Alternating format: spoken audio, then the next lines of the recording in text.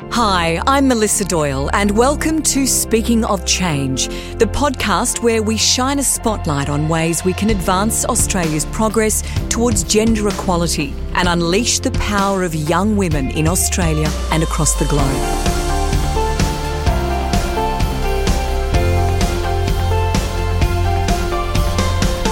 Joining me for our first episode is Dr. Kate Hadwen, Principal of Pymble Ladies College in Sydney, to talk about the theme of International Women's Day 2022, Breaking the Bias, and what that means to our next generation of women.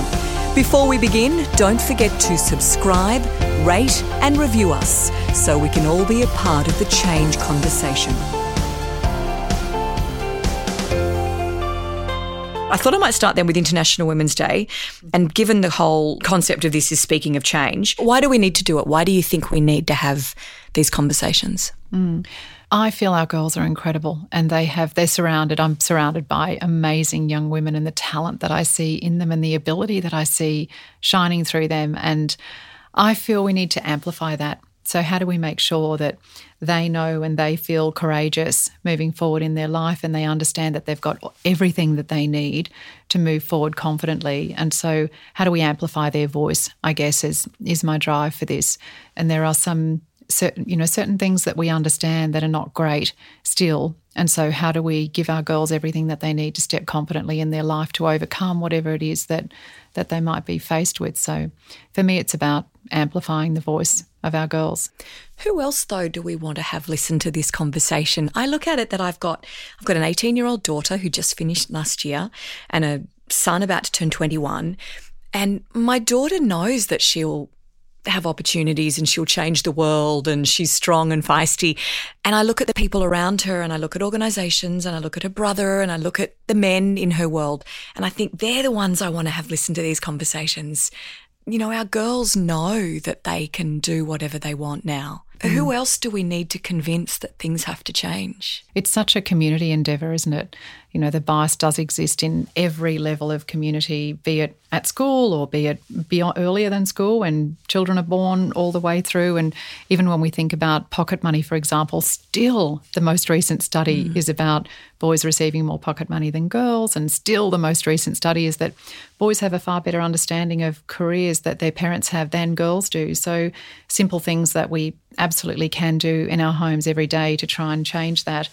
But it's a community conversation. It's a big, broad conversation. And one of the things that I noticed last year when the consent issue became a really live issue was that my peers in boys' schools were talking about it being really uncomfortable to lead a boys' school.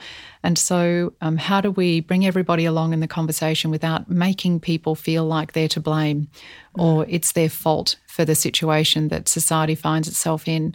So whilst we do need to have conversations with boys, young boys, middle-aged men, older men, the conversation needs to happen with everybody, not just with boys or with girls. It has been an extraordinary couple of years, hasn't it, as far as seeing young women in particular, and we name a couple being, you know, Chanel Contis, and we've got Grace Tame, we've got Brittany Higgins, these young women who have taken a platform and a profile and just shouted it from the rooftops and had and forced conversations about subjects that probably people haven't been comfortable talking about openly. Have you seen young women, I guess, harnessing their power in a way they may not have previously? Oh, hooray. Hooray for these incredible, courageous women who are stepping forward and creating a movement. And for me, that's what it is. It's a movement. So we started off with social media, and when I began my career, I worked in social media doing large studies on its impact on girls and women, in particular when I was working in research. And what I see now is that there was a lot of negativity around social media, and I see now how we can use that to amplify. And so, when I think about the work that Chanel did and so on, that became such a live topic because they could lean into the ability of amplifying their voice through social media. And I was thinking about the words that Brittany Higgins was saying in her parliamentary address and just thinking about her saying she's really worried that this might become a blip, that it might just become social noise that happened one year and then we get back to everything as it was. And I think she's right. I think she's right. I feel that our girls want to do things differently and are stepping forward in different ways, but unless they're enabled by the adults around them, both men and women, that it does run the risk of becoming a blip and not such a I guess, a point of education and a turning point in our history. So what do we do as the adults around them? What do you think we can do to support them, to ensure they feel strong enough to speak up on issues that have to be spoken about? Listen. I think it sounds so simple, doesn't it? And it sounds almost condescending to say we need to listen. Well, of course we're listening. But what does that mean? It means that when they challenge us, to not be confronted by that as the adults in the room or the people who hold the power in the room, to listen and understand that actually they have they're the only ones who have the knowledge as to how they can solve this challenge. They're the ones who are living it at that stage. We might have lived it a while ago now, for me anyway, but they're living it now and the world looks different now. And so for them, coming up with the solutions and the ways to think that through is really critically important. And certainly when Chanel spoke out about her problems and her challenges, and when we've had girls come together to talk through the challenges that they're facing, the ways that they're thinking through how they'd like to be educated, how they'd like to be informed, how they'd like to graduate from school and be considered by their male peers, how they would like to be protected by both boys and girls when they go out to gatherings, is really important. So I think it's the young people in the room that need to be the major part of the solution. And if we can listen to them, and if we can take on board their advice and not think that we have the answers, but actually they have the answers, we'll be in a much better place moving forward. And the decisions that we make will have far greater impact on their life. Even in a workplace environment, I often think I came from quite a male-dominated industry, and there's a lot of young women who would not put up with what we might have put up with 20 or 30 years ago. And I look at my role now as a senior woman of hearing what they're saying, and although I probably didn't speak out in the way they are now, I can stand next to them. I can make sure they know that they're not on their own on top of that mountain now as they, shake the tree, that they've got all of us around them. Do you think that's something that we as older women can do for younger women, is to let them know that they're not on their own? Absolutely. I mean, strong female role models and mentors, and that whole thing it's hard to be it if you can't see it. And so it is about how do we amplify again those women around our girls so that they can see that and they can be supported by that. But I think back to, it's funny, isn't it, the questions that you get asked. I mean, when I was first applying for a principalship, well, before this one a while ago, I was told that if I didn't get married, then I wouldn't get the job. Oh my gosh. So that was really interesting. I mean, what was your answer? I was a bit gobsmacked, I have to say. But in a way, I thought, well, at least you're telling me as it is. Of course, I remember just feeling shocked, and how does that have any impact whatsoever? What male in my world of work would ever be asked that or instructed? Certainly not instructed in that way. So I look around and I see these amazing, strong women, and yes, they do need to have role models, but they also need to be able to stand up for themselves and to be able to, as you say, push back effectively. And I guess I see in schools we have a really big part to play in that, in encouraging them in when they do stand up for themselves, to rather than take the traditional type of view where we would kind of say, well, goodness me, you're stepping out of line, or that's not something that we'd want you to say, to actually say, it's interesting. I like that you are aggressive and upset about that. And let me tell you a little bit about how to be effective when you want to make change, or how to, rather than to get everybody to sign a massive petition and think that that's going to engender change, how do you actually have the conversation to try and change somebody's thinking about who you are or how you show up? And I feel like that's where we can really lean in to help our girls and women to show up in a way where they'll be respected and heard, and their voices will be valued. Some of the things they're doing, can you share with us? Because I think when you look at something that big, the concept of change is just a little overwhelming occasionally, and you think, where do we begin? What do we do? But as we know in any situation, break it down into bite-sized increments and suddenly it's manageable. What are some of the things that you're seeing young women doing? I guess if I pick that up from the consent perspective and talk about consent education, and I feel that there's all this debate out there about girls' schools, boys' schools, co-ed. the whole thing, from my perspective, you can have a really incredibly sexist environment, whether it's co-ed or single sex. That's not the actual structure is not the thing. It's how that school evolved. What are its values? How are you teaching young people, regardless of whether you've got girls or boys only or girls and boys? And so when I think about some of the things that our girls are doing, it's actually working with the boys to come up with the curriculum, to design the curriculum, to sit down with them and work out, well, what is it that we need to do for girls and boys in Year 5 and how can they learn from each other? And surely it has to be the most important thing has to be, how do I respect you as a person? What do you bring to the room? What do I bring to the room, regardless of gender? And so I see the girls really leaning into that. And they don't want boys to be vilified. They want the boys to understand their perspective and to see them for who they are and the value that they bring to that space.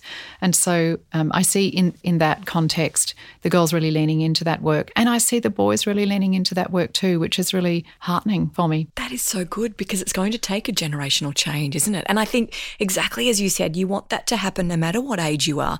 It doesn't matter if you're in grade 5 or if you've been in the workforce for 25 years. I think we want to be respected for what we bring. We're still seeing inequality in the workplace. We still have a gender pay gap of something like 14%. We still have a lot of industries where it's greater. Why do you think it's still not happening in so many areas? The gender pay gap, it's my pet project. It drives me spare. I really get upset about it, because the biggest differential, if we think about the pipeline and more girls graduate from universities. So we've got, a higher quality of education from our girls. We have more girls stepping into formal workplaces, and yet at that very first promotion that they put their hand up, far fewer women are getting into that first point of promotion. That's the biggest differential when we look at climbing the corporate ladder, is at the bottom rung. And so what that does, of course, is just massively diminish the pool. If you're taking out the biggest percentage at the bottom rung, of course you've got less women in the pool to climb up the ladder. And I just don't get it. I think about girls and women, and they're so able, they're not at the stage of their career where they have babies. So it's not childcare, it's not those types of things. So trying to understand what is it in that space that's meaning that they're not being selected for those promotions. And I loved listening to Theresa May, who I was listening to her being interviewed last week, and she was saying, when we think about selection criteria, we tend to be drawn to people who can speak confidently or present themselves in a certain way. And she was saying the way that they thought about reframing those interviews was to think about, what's the quality that you're after in that person? Is it that you want somebody who can listen deeply for that role? So how do you deselect those other qualities, and how do you amplify this? And so I guess I'd like to think that, the way that we think through systems and structures makes a difference, and that we can start to think about not necessarily putting in place quotas and those types of things, but thinking deeply about how we do go about selecting.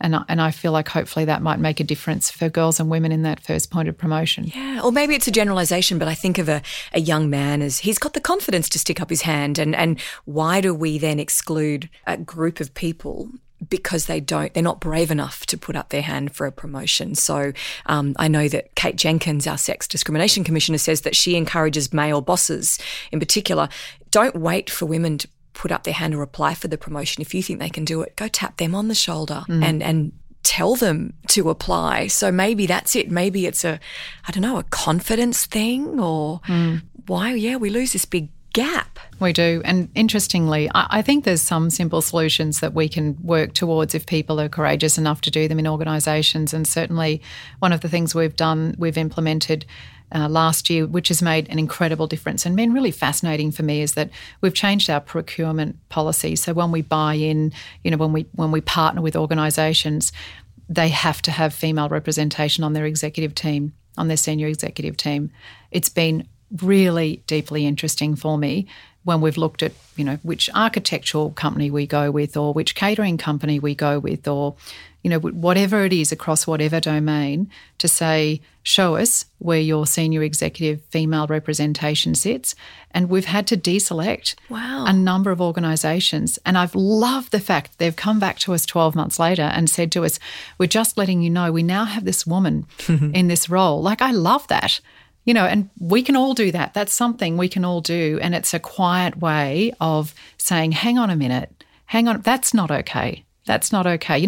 Why, as a girls' school, would we partner with you when you don't have a single person in your senior exec team that's a female? It makes no sense. It sounds such a simple initiative when you explain it that way, but so powerful. Congratulations. Making a huge difference, I'm sure. I'd love to think that, they're the types of things that at a higher level from a government structural type of perspective that I think provides organisations with flexibility, because it's, we're looking at those board roles, but how do we trickle that down?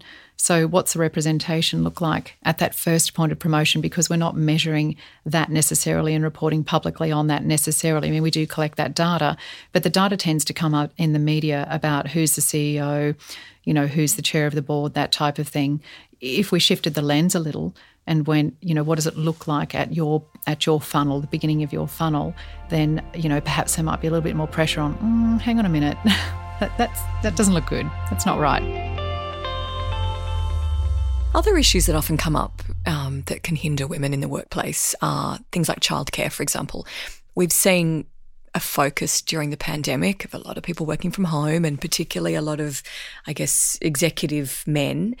Do you think anything good might have come from the last 2 years that we've all had to slightly rejig our working arrangements? It'd be lovely to think so, but I guess when we look at the real data around the impact of the pandemic, of course, we know that women have been far more impacted than men in so many ways, in so many negative ways. And so I feel like for girls and women on the whole, there's been a negative, sort of, I guess, a step back from, what we've managed to achieve. So I feel really sad about that. And I have seen, I guess, the effects of that play out. And so, it makes me worry about that. I would love to think it was a reset. How great would that be? It's different in different organisations. For our organisation in education, we don't have the ability to offer the flexibility that other organisations do. So we're a little bit out of that. But for me, that the childcare is most importantly about who will love my children. That's what it's about.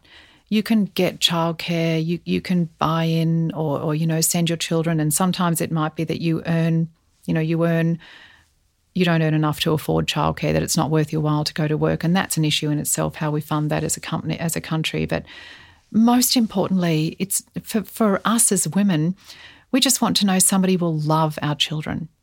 And it's high-quality childcare. How do we get high-quality childcare so that you can go to work and not feel that guilt? And it's a very real thing. And as much as we can labour on about, you shouldn't feel guilty about going to work, and we know that as women, if we go to work, the research clearly says our daughters, our children are much more likely to lean into their careers if we role model that. I don't know about you, I still felt guilty, Yeah.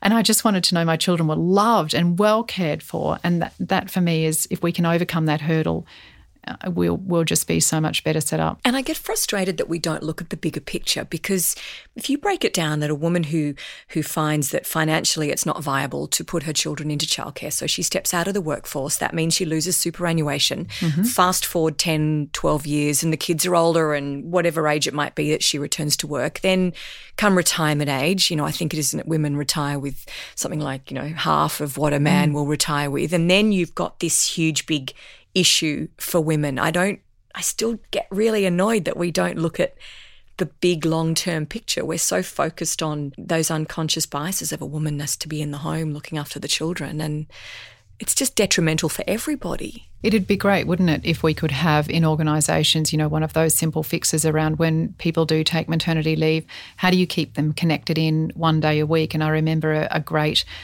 person leading a large organisation when I was living in Perth who used to have regular check-ins with the women who were on maternity leave to keep them cued into the organisation and constantly be saying, would you like to come back for half a day? Do you think you might come back for a day? To just try and encourage that continual relationship with the workplace so that you haven't got those big gaps, and it makes it really hard then to get back in or get back in at a different level. And I'm really still surprised about people who come to me in the workplace and say, oh, I'm going to have a baby, so I've decided to step down from that role because I'm worried about not being able to live up to the expectations when I come back. And I feel really sad about that. I'm constantly challenging that still and saying, why? What makes you feel like you need to step down from your role because you're having a baby? So I think there's a lot of work to do, but as organisations, if we can encourage people just to keep their toe in the water at the very minimum, then, it's one step leads to a giant leap. Any parents who are listening to this, and I'd probably say in particular dads, what would you like to say to them in order to empower their daughters? Spend time with your girls. Get to know your girls. Spend time understanding what they're doing online. Spend time listening to their stories and their dreams. Take them to your workplace. Spend time talking to them about the finances of the house. Listen to them. Value their opinion. The best thing we can do for girls is develop healthy relationships with the men around them, particularly their fathers and their uncles and their brothers, and to understand that they're valued as a person and that they're worthy of being heard. And what about young men? What do we say to young men today? Oh, lots of interesting things. Because I do worry, are we focusing so much on empowering girls? And I don't know, I never want boys to feel that maybe this is not their moment to step up. They've got a role to play. It was interesting when I read the Sheryl Sandberg book, and I'm a huge fan of hers and I think she's an amazing woman. I finished that book and I felt, wow, is it all about us having to change? Is that we're responsible for leaning in? Is it that's the message here, that there's something that we're doing wrong or we need to do differently? I felt really confronted by that. As much as I like her, I kind of feel like for our men, it's about respect and about understand the value of the other in the room. So understand who you are and what you bring to the room, and stop for a moment and understand what the other person brings to the room. And so the perspective that girls and women bring is just enlightening. And so giving them an opportunity to be quiet and listen and spend time understanding the value of the other. Oh my gosh, yes. I completely agree with you that so much of that messaging is women have to do something different. And okay, maybe we do, but we can't force change just on our own. No, absolutely not. And let's take first point of promotion. What is it you want women to do differently? Do you want them to show up differently in interviews? Do you want them to be more aggressive when they're applying for jobs? Are they all things that you necessarily want, or are there systemic things that need to be changed before we get to what women should be doing differently? I think there's a lot of systemic work before we contemplate that. Do you think we judge men and women differently in the workplace, particularly around the word ambition? Oh, absolutely. I feel like if you're, and look, many, many ways we judge, right? Many, many ways. And it's one of my pet peeves, I guess. I talk particularly about for women, whether you are working, aren't working, have babies, don't have babies, breastfeed, don't breastfeed. Honestly, the list just goes on and on and on, doesn't it? And so I think for us to consider women, letting women be who they want to be, and I turn up in heels every day. I feel really good like that. I don't feel like I'm dressing because somebody else wants me to look like that. I feel like that's actually what gives me strength, and I feel great about doing that. And once somebody who works closely with me turns up in joggers and pants every day, and that suits her perfectly, and she's amazing like that, and she shouldn't be judged, and that's how she feels comfortable. So I don't know, I kind of feel like we should be allowed to love pink, turn up in heels, still have a brain, not be judged for that. And I mean, if we flip it the other way, I guess I think I'm really grateful that when I was a teenager I had makeup. Like, thank goodness for that. When I didn't have great skin or whatever, I think boys don't have that chance, to actually to turn up in different, I guess, personas of themselves and try that out. So in some way, I guess we're fortunate as well. But yeah, it's no reflection on your brain or your ability to work, how you're dressed and I love fashion magazines, and I'm just as happy to flick through Vogue as I am to flick through the Fin Review. Why do we have to have one without the other? If that's what we choose. Absolutely. Yeah. I'm with you. I love fashion. And okay, I lied about the Fin Review bit, but that's okay.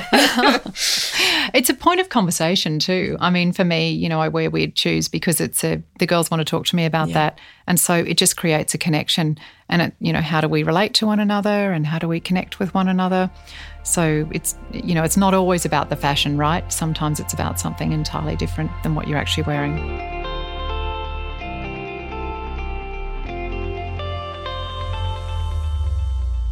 Can you tell us a little bit about your journey, for want of another word, and getting to where you are? Did you have any particular challenges? Did you have any great cheerleaders? Who was standing in your corner telling you that you could have it all, do it all, be it all? I am so blessed to have the upbringing that I've had, and I guess I have an obligation to do something with that, and how can I help people in my lifetime? So I think I've been really blessed to have an opportunity to work in all domains of education, in the private sector, in resilience building organisations and programs, and then in universities, and to work in research. Probably the work in research was most instructive in my life, and I have met the most incredible woman who I think was probably just somebody who really lifted me up, and I, would go to bed every night thinking I just want to be like her. And I still do. Can you tell me who she was? Oh, absolutely. Professor Donna Cross. And she's just actually retired this year. And I feel like, no, it's this loss to the world of this incredible woman who, for me, was about understanding, always believing that, you can do these amazing things. And what a gift that would be if we all had really inspiring people around us who picked us up when we fell over, who held us to account. We want to be held to account. But she's just an incredible woman. How fantastic to have that figure, and especially if it's not a family member or not somebody who is cheering you on because they have to. Well, yeah. But I think, look, my career was probably marred with lots of challenge as well. I feel like I had a really great professional, life going on, and a nightmare of a personal life going on, and trying to manage all of that. My husband and I share 5 children, and for quite some time I was a single mum with 3 kids doing a PH job, holding down a big job. And I remember listening to Fiona Stanley, who's an amazing woman, right, has 6 children. And I remember her talking about how, she outsourced everything else. And this phrase that actually another great lady said, if you want to be the best, you need to outsource the rest. And I just remember sitting there thinking, that's all very well, but you need to have money to do that. And, not everybody has the means through which, in fact, many people don't have the means through which to outsource all of the rest. And so for me, there was, really, if I'm honest about it, it's just damn hard work, a lot of struggle, a lot of sacrifice, and an enormous amount of guilt as a mum about, I think about my youngest child. I think I picked him up from high school once. That's it, in my career, in my life, because I just couldn't. I was at work. I didn't have the ability to do that. I think whilst, yes, there were lots of opportunity and I lent into those opportunities for sure, it was just frankly hard work. And I think I'm with you on the guilt thing about outsourcing. I used to think if I got someone else to do it, it meant I wasn't a good enough mother and I wasn't able to manage it all. And so we work ourselves into the ground. We sacrifice our own sleep and all of those other factors in order to be, who we think we should be and do it how we should be doing it, which is crazy. Now I look back on it, I think it's crazy. But at the time I couldn't see any other way. Your son that you picked up once from high school in the afternoon, but what did he gain from having the mum that he does? I feel like all the kids are really proud of who I am as a person, and it's been lovely for me with all of their partners. I have great relationships with their partners. They're all in their 20s now, and they come to me and talk about their challenges and things. And when we were over the holiday period, his partner who came on holidays with us was saying, I just really feel like I can just talk to you about my problems. And I thought, the kids really, frankly, they're not scarred from the fact that I couldn't turn up to all of their nighttime performances or, that I didn't. They always knew they were loved. When I needed to be there, I was always there for them. But, I gave myself such a hard time along the way about who I should be and who I wasn't for them and the people around me. So, we're crazy. And I think you've got children that have grown up seeing this, that, you for them are the professor that you looked at as somebody who was doing things and making a change and being effective. And, I hope we've raised strong, ambitious kids who can do anything because they've seen us do it. I mean, they get to see the mess though too. I don't know what your house is like, but they get to see me emotionally fall apart. They get to see me at home when it's not ta-da. But that's important, don't you think, to be honest about that part as well? Absolutely. I mean, they all know that, there's been nights I've come home and just sat and cried all night long about life's a disaster and I can't do this and, I'm never going to be able to achieve that. And I think they've kind of, carried me through that a bit and it's probably been helpful for them to understand, life's not always easy. There's struggles along the way. And I would love to think that for even some of the girls who kind of come in and out of perhaps our orbit, even that they can just for a moment have an opportunity to see somebody who they can relate to, not look up to, but relate to. That I hope that, they can see that, perhaps there's something in me that's like you and we're in this together because I think we are in this together. And it's real and we have good days and we have bad days and some days I jump out of bed and I feel like Wonder Woman and I can take on the world and other days I just don't even want to walk out the front door and I just want to wallow and that's real life. Let's not pretend that it's perfect and smooth sailing every day. And also let's not pretend that having children and holding down a job and everything else that you want to do is easy or that there's any easy way out. Even if you do pay for childcare or you have the means to buy in whatever it is that you want, there's still going to be things that you need to sacrifice and that's life. That's the way it's going to be, but it's not a reason not to step forward. And last night I was having dinner with some friends and one of the friends who's CEO of a large company and was talking about one of the younger ladies who's pregnant and about to have a baby. And she's so able and he can see that she is the next CEO of this company and she can't see it in herself. And she's grappling with this whole thing of how do I manage my career and a big job or career trajectory. And I'd love to see more conversations with our women about, it's going to be hard. Even if we do have childcare at work and all of those things, it's going to be hard. That's not a reason to say no because the reward is enormous. The opportunity that you have to influence other people and to change the course of their life and to change this whole thing about breaking the bias starts with one. It's the power of one. So we were just talking about how we get our women to, understand it's tough but still be in the game.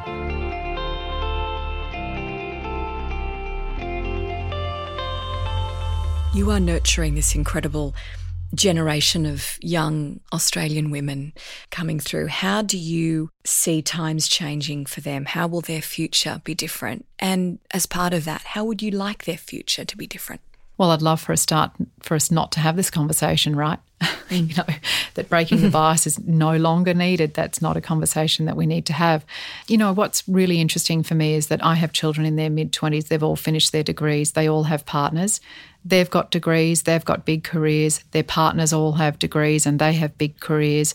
And I see this absolute precipice in society where something is going to change because the women all want a career, the men want a career, and something is going to have to change. I'm actually excited about the confrontation that I see in that space. And so I feel like we're bowling down a different pathway. I kind of feel like for my generation that it's still very much the woman's just doing more.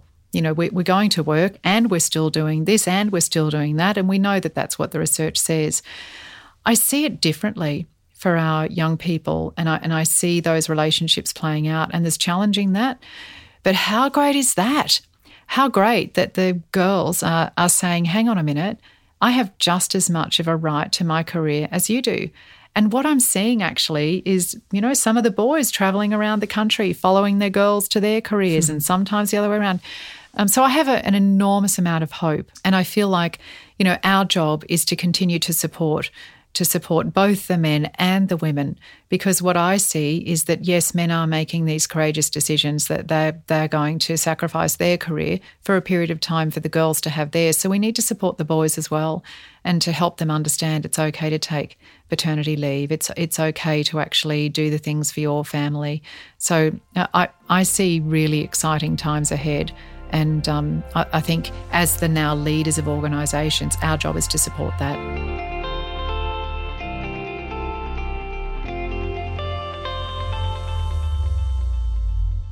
Why do you think it's important that we have this conversation? As a school, Pymble Ladies College, biggest girls' school in the Southern Hemisphere, I think we have a responsibility. I think we absolutely have a responsibility to stand up and have our voice, our collective voice heard. We have 30,000 alumni in our network alone. And when we started this idea about we really want to lean into focusing on girls and women, and we came up with the slogan, "Watch us change the world." And we chose to have these really powerful images of our girls that weren't wearing uniform, but, were wearing the college colours, doing amazing things. And we had them planted all over our buses and, advertised everywhere. And we got some feedback. And I just remember taking a call from somebody saying, the girls in those photos, they look really aggressive. And I said to the person who called, "How would you like me to portray them?" There was this silent moment of, okay, what are the social expectations about how we should be showing up as a girls' school? We are unapologetic. We are absolutely behind our girls. And you know what? If we have to stand in the marketplace and cheer from the top of the mountain or, in the marketplace with placards and say, our girls belong and they have a place, then surely we should be doing that. I'm really proud to lead this incredible organisation, and I'm really proud of how we're showing up to support our girls. And I love that the girls are behind it. So I was with the bus campaign and so on. Some of the girls who were in that campaign were saying that all their friends and peers were taking photos of wherever they showed up, if it was in Chatswood or whatever, and sending that through in social media. And it's engaging for the girls, and they feel like they belong to something bigger than them because it's the strength that comes from the collective voice. And I love that question back on them of how do you want – it's exactly what we've seen just recently with Grace Tame. Yes. And the meeting with the Prime Minister, and yes, she didn't look how so many aspects of the media expected her to look, which was standing there sweetly and smiling. And why do people still think that's how we need to be? Hey, if you had been groomed and raped, are you going to be happy about that? You're being put in front of people to talk about that experience day in and day out. Why on earth is there an expectation that you're going to show up in a way that represents joy and merriment? I mean, that actually would be absurd. And insincere. Absolutely. So what do we want? Why is it that with women, I guess, forcing other people to listen to us, that becomes intimidating? Oh, and, people would say to me, well, wouldn't it be better if you had a group of girls together? Okay, tell me more a little bit about that. Help me understand where that comes from. I'm trying to understand why having a strong female woman standing up on her own is somehow conflicting with how you think women should be presented. It's just the whole thing was really interesting. And, the noise around it died down a little bit. But every single Pymble girl knows about Watch Us Change the World, and every single Pymble girl can see themselves in that statement, how they are going to change their world and therefore the world. And I think to have something courageous and aspirational is important. And that's why we're having this conversation, right? Because we are breaking the bias by every student every day and the things that they will go on to do in their world.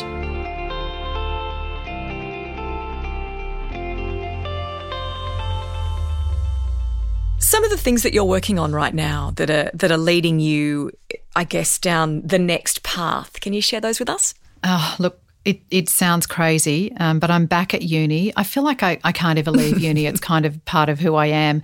And I'm doing something called a Master of Narrative Therapy, which my family are terrified about.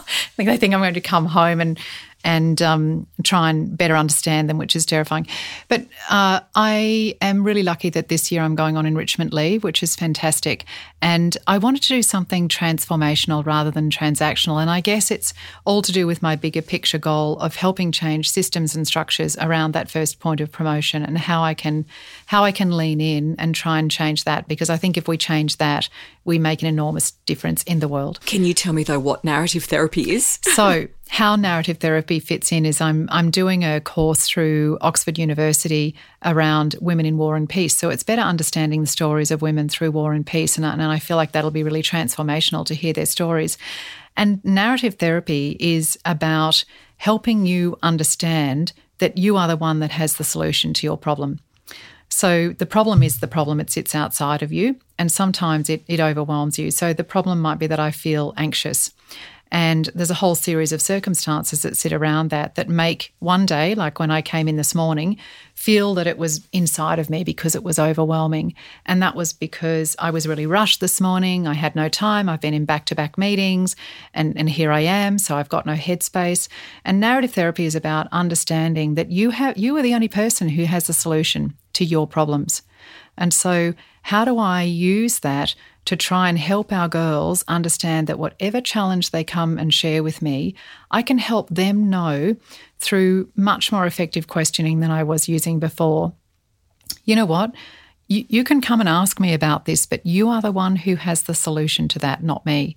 And so, how can I help you understand that? And once you get that for your life, you can use that for all of your life. And so I guess I see it as a way of bringing all of that together. And longer term, my next thing is to do a study at the end of this year, looking at that first point of promotion, going in and interviewing women in the workplace around that 25 to 30 age. And I'll use narrative therapy as the questioning technique. So I'm learning about it so that I can do this piece of research and try and come up with structural changes to implement through organisations so that I can try and shift that. Do you get to sleep at night? You have a lot going on. I'm really driven. Like I'm insanely driven. I always have to have the next big thing on my mind. Otherwise, I feel like I'm wasting. I don't know about you. I have this ridiculous pressure about every day is a day lost. I'm exactly the same. I don't want to get to the end of my life and go, I didn't make the most of it. I know. Yeah. I feel like I've been given this incredible platform, and every day, if I'm not working towards what my, how can I change the world regarding breaking the bias? What can I do? And so, I feel really driven to use every day in a meaningful way. Well, then I'm hoping that everyone listening to this has that same feeling. If we all think, what can I do today to make a difference? And I think about one of the things that one of our girls did last week or a couple of weeks ago was come to us and say, I'm really worried about the girls and women in Afghanistan and their lack of education, and how can we support them? And all of a sudden, in a couple of weeks' time, we have this whole big gala day. We're raising an enormous amount of money. We have the Afghan national football team or some representatives who've only just arrived in Australia who haven't been able to access education, coming to Pymble and working with our girls. And there's so much from her one idea. And it's just how do we support the ideas that the girls have, and how do we also encourage them to think in that way, that it's not just about how can they give a hand to one person, but how can they change a structure so that they can make real change happen. And it'll be great to hear how the girls, I'm sure they all have different views and different things they take from it that they can do to change the world. How many ideas come from that? Absolutely. I mean, we have another group called the Asian Allies, and they want to embed curriculum around diversity in the school. So we're now working with them so that they can co-design curriculum for us so that we can understand what were their experiences and what do they think we could do differently as a school, and what does everybody need to know about that agenda. So, it's exciting to be working in an area where you can see the girls are now really stepping forward around, okay, who am I, what's important to me, and how can I influence others and change the world.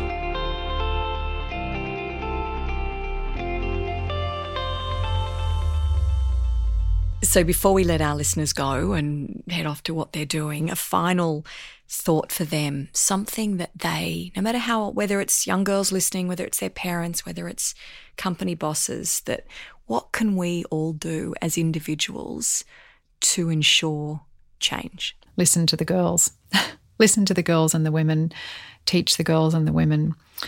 Help them understand themselves so that they can step forward knowing that they've got unique gifts and talents to share with the world. I think most importantly, amplify their voice. Hear what they've got to say and find a way that you can help support them to use that in a meaningful way to change their world. No wonder it's called Speaking of Change. It's going to happen.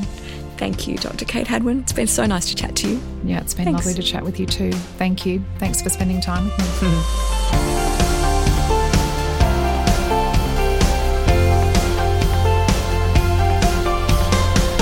Well, thank you for listening to Speaking of Change. Remember to subscribe, rate and review us. And we look forward to speaking again soon.